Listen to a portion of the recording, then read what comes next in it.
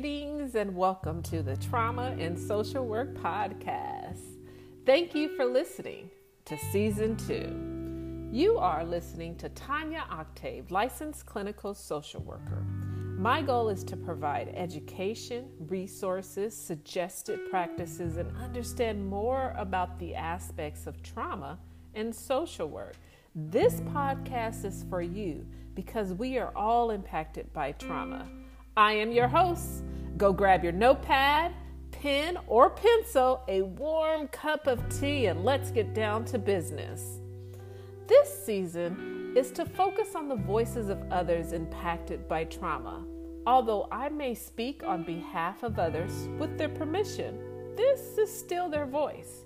You will hear from social workers, parents, families, children, teenagers, clinicians, and just so much more. You will hear from all people, regardless of their heritage, ethnic background, gender or sexuality, identification, social economic status, and much more. Let's take a deep, profound listening to all voices.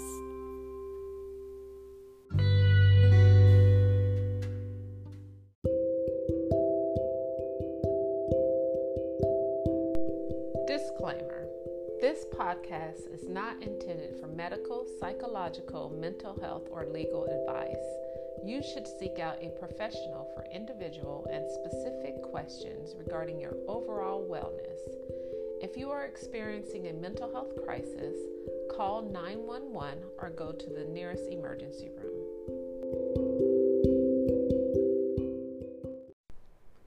Last week we heard from Matthew, a 15-year-old young man. He was brought into counseling by his mother, Elizabeth. Matthew felt responsible for his parents' unhappiness. He saw that his mother was depressed and she should be the one in therapy. This episode will continue the discussion.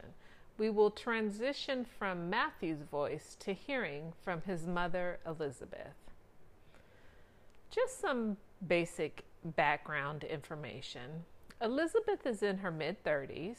She met Matthew's father in high school. They were in love and she was happy at the time. In the passion of their early relationship, she discovered she was pregnant. And although scared and terrified at times, she felt that the pregnancy would bring them closer together.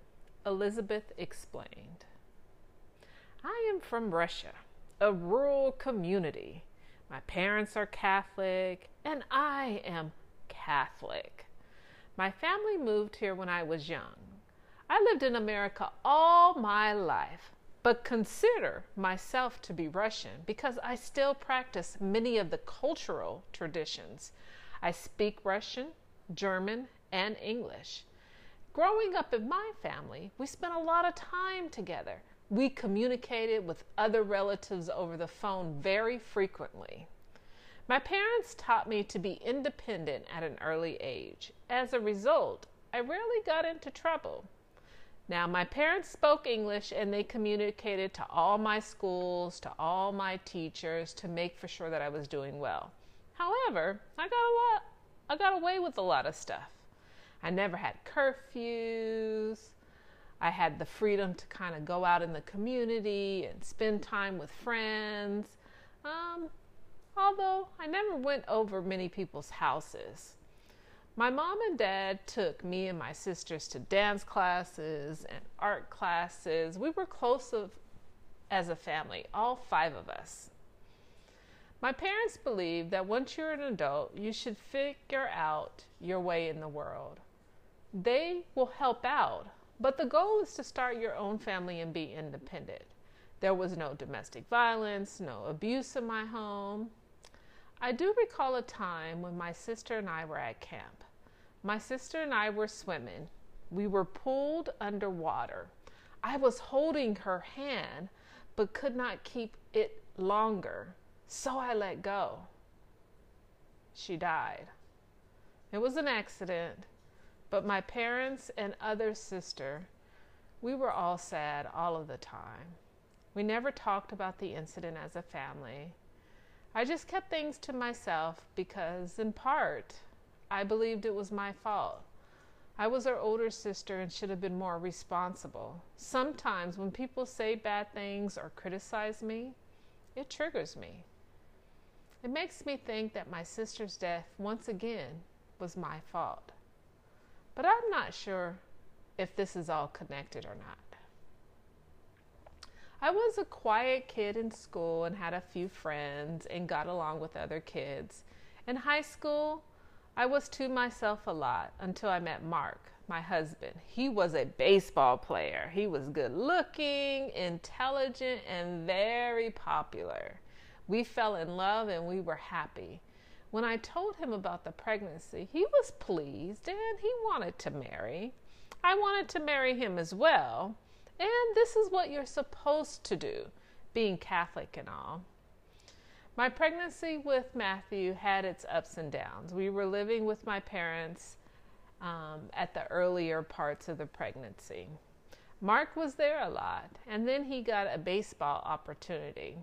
However, we decided he would have to limit his sports to get a job and pay for our family. I think he was upset and sad about this decision, but he knew it was the best thing for everyone. Eventually, by the time Matthew was 1 or 2, we had our own house. We were living together, me, Mark, and Matthew. And this is when things started to get nasty between us. I felt like I was doing everything alone. Mark was gone all the time. He worked, hung out with friends, and still wanted to party. This was not what I expected a marriage to be. I was young and lonely. There were arguments about household responsibility and concerns of infidelity. I was raised that men should be actively involved in the home, like my dad. But Mark wasn't. I was raised that husbands should listen to their wives and comply with their request. But Mark didn't. If it weren't for our Catholic faith, we would have divorced early on in our marriage. We talked and argued about divorce most of our marriage. It was Matthew and me for the first few years. We did everything together and had so much fun. I felt we were close. When I was sad or tearful, he would come and hug me. When I was lonely, he would watch TV with me. I was happy being a mom, just not a wife to Mark. Matthew and I would visit my sister a lot. She had an art studio in Hollywood, so it was a day trip for us. My sister and I would talk a lot about my marriage, how awful Mark was to me. This was my place to vent and cry. Matthew appeared to enjoy this as well. He would paint and paint and paint. He would create some beautiful pieces of art. Reflecting now, some of his art pieces seemed a little sad. I suspected Matthew was sad like me, that we both felt the same way, and that it was the father, Mark's fault. However, things seemed to change as Matthew got older. He was mean to me. He would yell and call me names. A lot of the time, he treated me like his father treated me. I was always there for Matthew, and although he made it hard to be around him at times, I still tried my best. I noticed that when he was around 12, he started to hang out with different friends. Maybe he had different school friends. I felt at times he was using drugs because his behaviors changed so frequently. It was hard to have a conversation with him. He can be verbally abusive and aggressive. Now, he never hit me, but he has thrown things in my direction and he has hit a hole in the wall. I remember things got terrible between us. It was during COVID and we were all home. Me, my husband, Matthew, and his siblings. We were forced to be together. It was hard on everyone. My husband and kids left to go to the store. I asked Matthew to do the dishes and clean up the trash in his bedroom. I don't think it's too much to ask. I want him to be responsible, and he should be picking up after himself. It had become a big problem, and he was not listening to me. He would turn the music up loud in his bedroom and ignore me altogether. I told Mark about it, and he did talk to him, but nothing changed. There were times where I would find a vape in his room, and sometimes he just acted like he was on drugs. I suspect marijuana or alcohol, but you never know nowadays. I was just tired of having to work so hard to get Matthew to do something simple. I lost it. I lost it. I lost it. I lost it. I lost it. I went to ask him again about picking up his room, and he would not respond. So I picked up a container and threw it at him. I wasn't trying to hit him. I didn't want to hurt him. I was trying to throw it at his feet just to get his attention. I accidentally hit him in the head. At the time, I was so mad. I was so hurt, but I couldn't be sympathetic. He just spoke to me in ways, and I just reacted. I yelled back. I was able to calm down eventually. So later, I did apologize to him, but for the most part, he didn't talk to me. He rarely talks to me now. It reminds me of my sister's death. We don't talk about stuff in our family. And now he stays in his room all day, and if he needs something, he comes out. It's just kind of how it is. I suspect something is going on for him. Maybe he is depressed, or perhaps using drugs. Perhaps it's a girl issue, or maybe he can't get a canvas to be perfect in his mind. I don't know, but it is something. Elizabeth was patient in this process. She wanted help for her son, and she had tried many things on her own. Yet her stuff was coming up. At the surface, Elizabeth was lonely, sad, and angered. However, the shame and blame were buried deep down from her childhood. It was affecting her relationships with her husband and her son, Matthew. Elizabeth believed Matthew is an exceptional artist. He has a great talent, but she also believes that he is disrespectful and his behaviors are unpredictable. This is a trigger for her.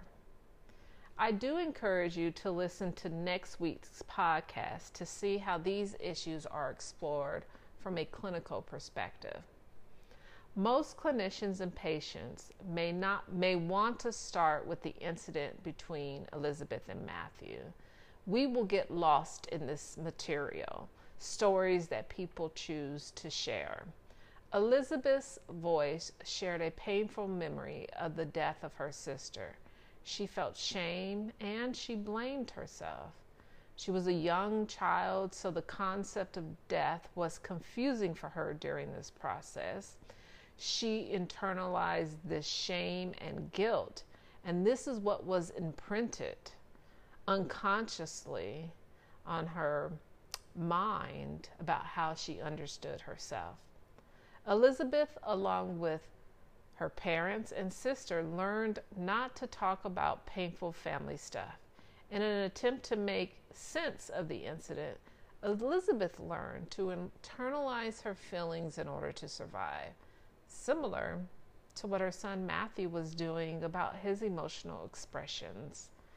There are family patterns that are being recreated.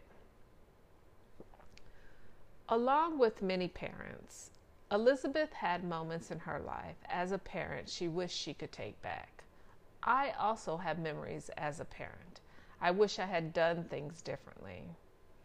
Elizabeth wanted so badly to have a meaningful connection, yet she felt helpless, like she did when she believed she couldn't save her sister from drowning. In both experiences, she was vulnerable and helpless. In the situation with Matthew, she reacted and she threw a can of paint at him. Elizabeth is not a bad parent. She is trying to figure out this parenting stuff while she has her own stuff coming up. She loves her son and she is conflicted at times because she knows he drives her crazy. I can relate. And unfortunately, in our society, we don't talk enough about parenting challenges.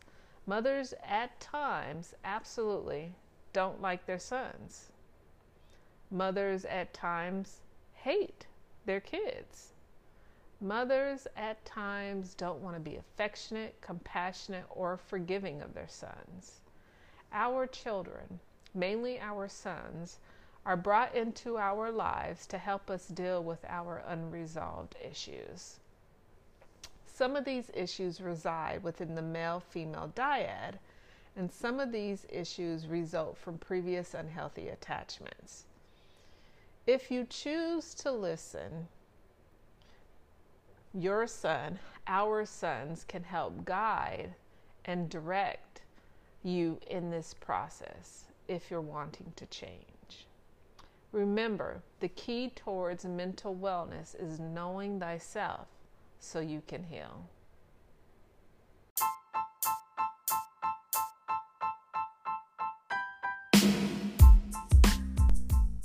Thank you for listening. If you enjoyed this podcast, please share it with others, like below, and subscribe to my channel. I will end by saying, the keys to happiness are following the path towards knowing oneself. Ancient Kemetic proverb.